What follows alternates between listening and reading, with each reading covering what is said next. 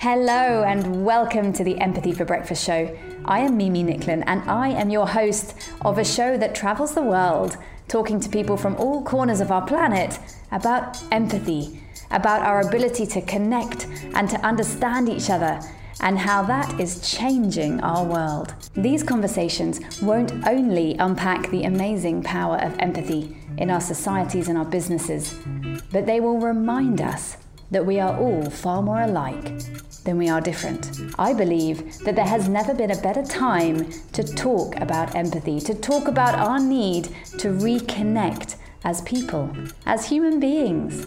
The more the world talks about empathy, the more empathy the world will have. So let's get talking.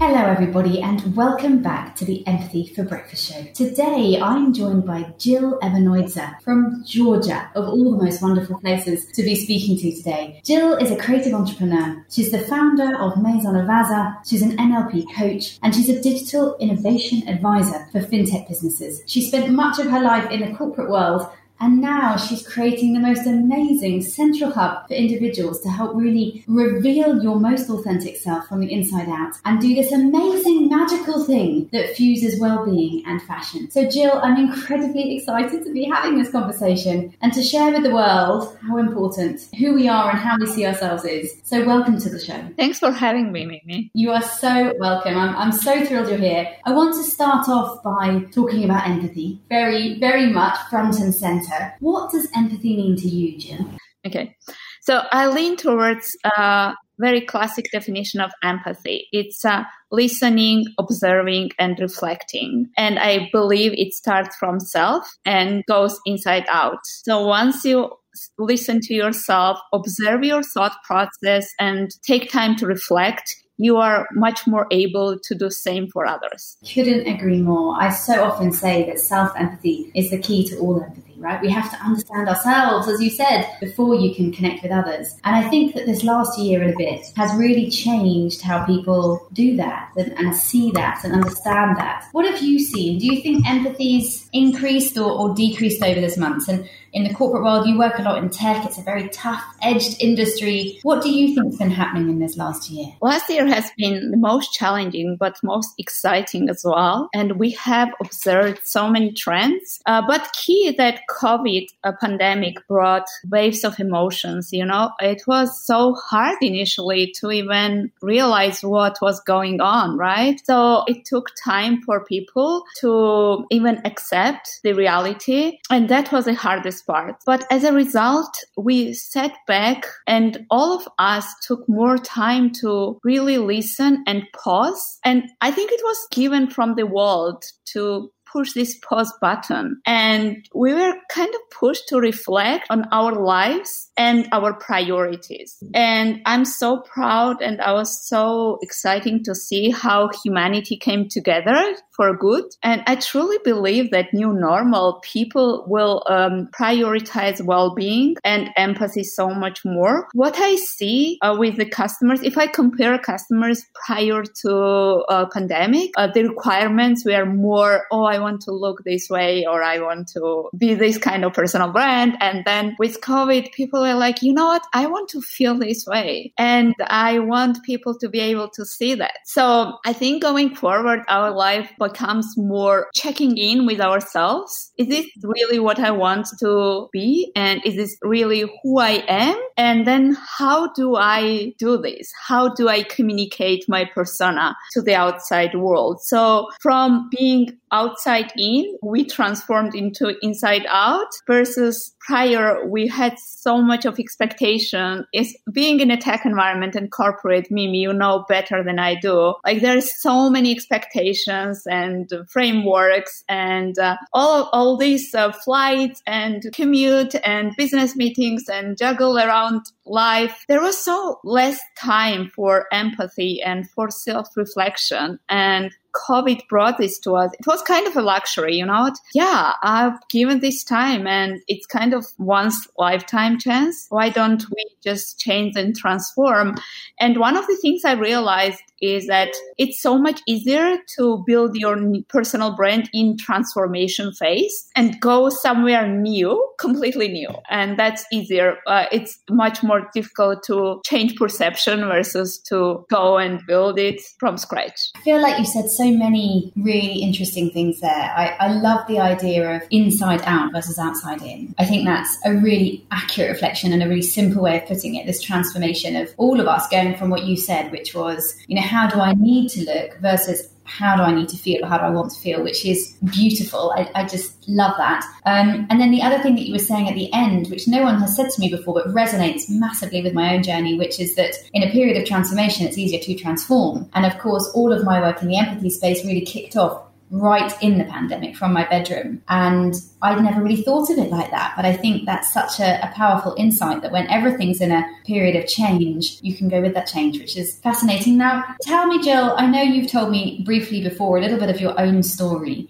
in the corporate world, in work, in the tech industry, and how you sort of came to discover your own identity, particularly with fashion and how you look and how you dressed. Tell us a little bit about that story and how that has impacted now what has become your new professional work with Maison Evasa. Of course. So it comes back to this transformation phase. But let me go back to my childhood. I was born in Georgia, and since I was a child, I was kind of pretty much picking up my style and what to wear. And at some point at school, it got a bit extravagant by wearing like French or Italian style hats and stuff. I don't know. Maybe it was kind of my statement. I wanted to say, this is who I am inside. But then my first job was in bank. And as we all do, like all of a sudden suits became my new normal. And I was excited at some point, but I don't know if it was really me. Then I moved to the Netherlands for my MBA and started working for a multinational company where I was pretty much in a transformation phase.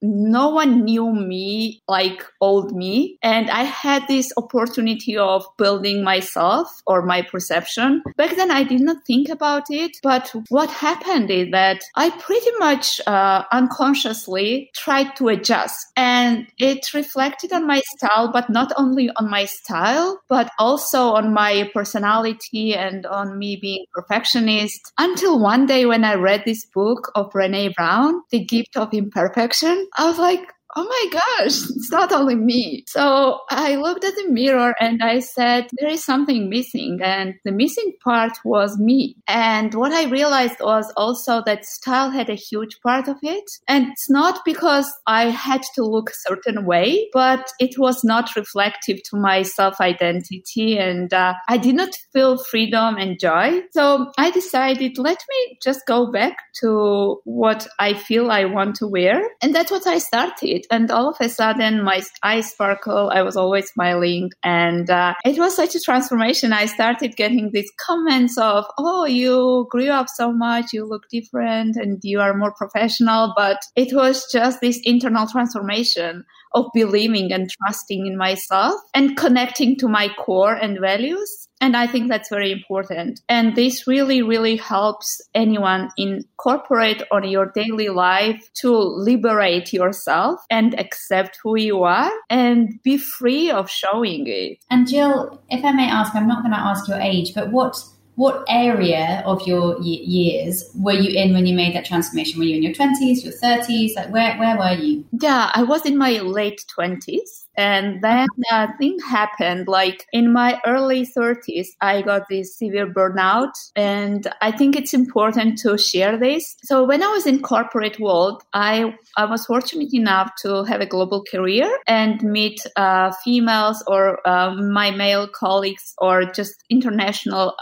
business people who were working in different industries. And they would make this comment of how this dress is so nice. And then women back then had the desire to wear their feminine wardrobe without being judged. So that's when I became very observant of emotions and human brain. And I started studying NLP. And I realized it was not only psychological state or setting up right priorities or standalone styles that would help you build your authentic personal brand, but the combination of those, because the synergy would liberate people and feel them free and then communicate freely. Like, I think life is kind of your stage and it's up to you how you play your life, right? And when I had the burnout, I think this is one of the key learnings I had was it's so important to accept the situation around you and who you are, because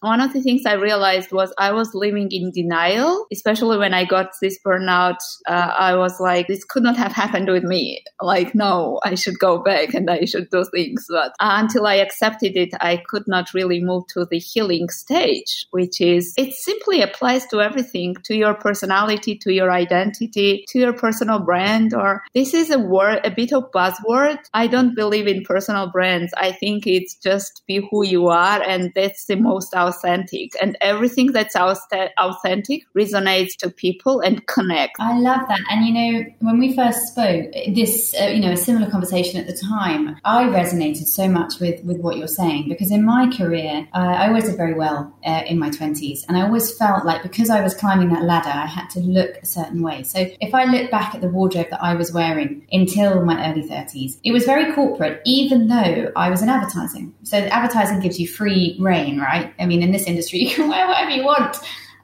However, because I was in sort of the client servicing side of it, I always was in these kind of shift dresses and very simple dresses and pearl earrings and all those things that I felt made me look the part of the senior leader in the room and helped age me in some way, because I was younger than most people in the room. And then in my 30s, I don't know, I just got bored of that. Mid-30s, really. I suddenly realized, hang on a minute, this is totally ridiculous. I'd be much more comfortable in something else. And on this journey I've been in the Middle East, turning around a business, through all the sort of turmoil that I went through, I definitely found who I wanted to be. And I mean, from a style point of view, well, also from an author, because it's when I wrote my book. But that sort of connection of me finding what I believe in the world, me writing the book, me discovering empathy and finding who I want to be authentically in the world, got me to where I am. And I did change my wardrobe. Not on purpose. It wasn't a conscious thing. It just happened. And like you said, then you find yourself just feeling better. Why must I wear a navy blue shift dress versus an orange cotton dress? Why can't I wear orange to work? So I think your story is going to resonate with so many people. I want to ask you, do you think it's the same for men as well as for women? It's very important. And even though most of our clients are women, I love observing both genders. And I totally believe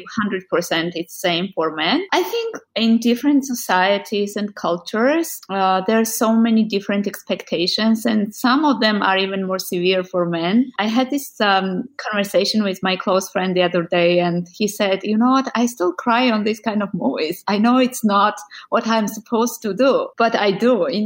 It's same like when we are children, we have this image of ourselves and how we want to be. And then in our adulthood, we are taught these norms and rules of society, religious, family. And we decide, you know what, I want to be this, to make someone happy. So what happens is what you just described as well, versus like natural versus I should be, and none of them is wrong or right? But it's how you feel in it. I remember I loved tennis when I was a child, and I never touched tennis racket prior to that. So, I love it, and I just love the way they look. Then I started playing because I love the way they looked. And it's so important to stay true to what your natural is versus what expectations are. And I always say, especially when I coach entrepreneurs or talk to them, you should never start your business to make money, but start doing what you love. And when you love something, you are free. And when you are free, you are confident. And confident is something that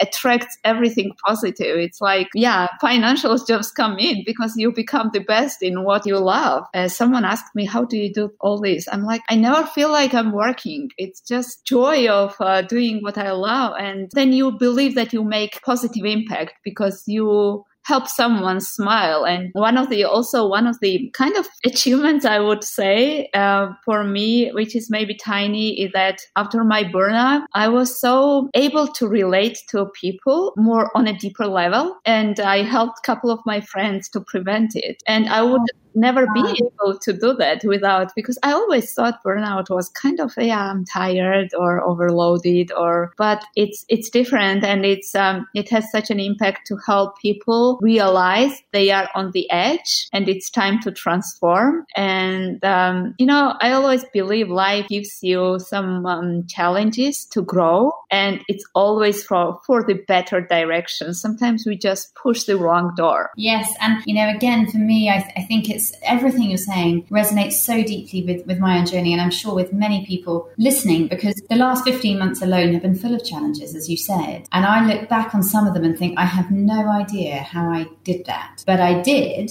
and it's now taken me to somewhere else. Now, I love what you said earlier as well about you don't believe in the term personal brand, but I think you might have said, but authentic self. I know you've got a program coming up called Realize Wellbeing. Tell us a little bit about why you have a program, and within that, just a couple of things that perhaps the audience can take from that they might do today, tomorrow, to start their own journey. As I said, it's all from inside out. But if it's very simple. It's just complicated by us, maybe. It all starts by observing your thought process, right? So what we are doing in this program is helping people observe what their thought process and self-talk is. And from that, connect deeper and realize that it's simpler than they think, and it's also their perception, and give a couple of tools and exercises to connect to self and be more self-aware. And then we also work on the self-image side to combine the well-being part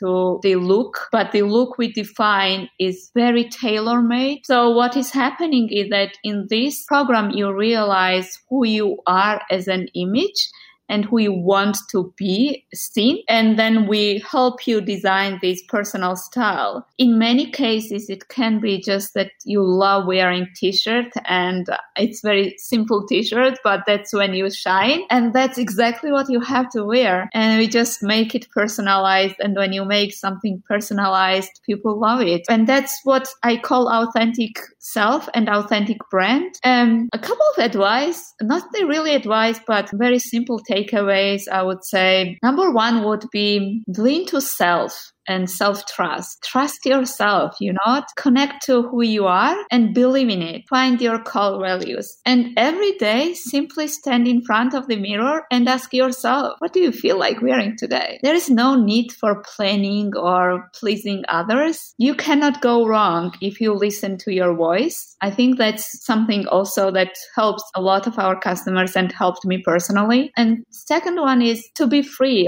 move freely, dance in life, and have a plan and strategy, but visualize everything. Visualization has a huge impact, and it also makes it simpler. Also visualize your daily board, make vision boards and put in front of you and play in it. And set small milestones, focus on journey versus destination. The destination will come, and it doesn't have to be perfect, but if you set small milestones which you are able to accomplish, celebrate them. I don't like setting huge goals which sets you for disappointment, but no, vice versa. I think you should set goals which are very realistic and for sure celebrate it and be proud of you. And one thing I like to do is this kind of weird exercise, and that's very optional. Why don't you look at your life from backwards?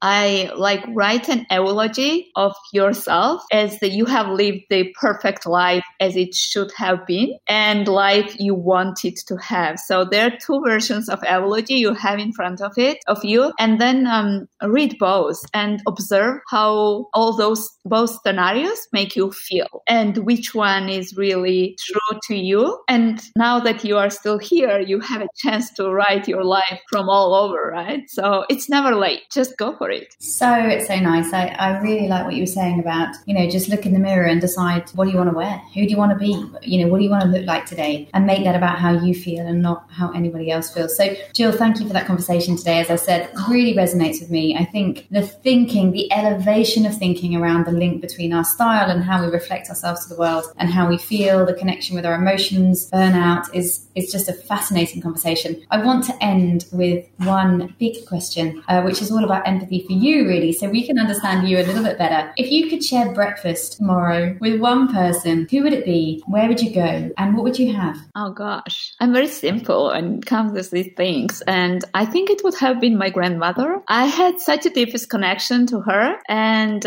we loved baking cake together. So in our summer house, I would do this again, and I would appreciate it better. You know what? When you have things, you kind of don't really, it was this stage when I could not really reflect and observe. And now that I'm able to be more empathetic, it would have been such a different experience. Oh, I love that. So grandma, summer house and cake for breakfast. What a fantastic way to end the show. So Jill, thank you again for joining us today. It really has been a fascinating conversation. I will pop in the show notes all the information about Avaza and, you know, what you're doing on that phenomenal hub for women and men out there. A little bit about your program, Realize Wellbeing. And I know you have a very special offer for our listeners as well. So I will pop that all in the show notes. And thank you very much for joining me for breakfast. Thank you so much, and love what you are doing. Keep going, and I'm always there for you. Thank you. And with that, another episode of the Empathy for Breakfast show comes to a close. I would like to thank IQ Films, who produced this episode, and DJ Ciel for my soundtrack and music. Do join me online to carry on the conversation. I'm incredibly active on Instagram and LinkedIn and Twitter @MimiNicklin.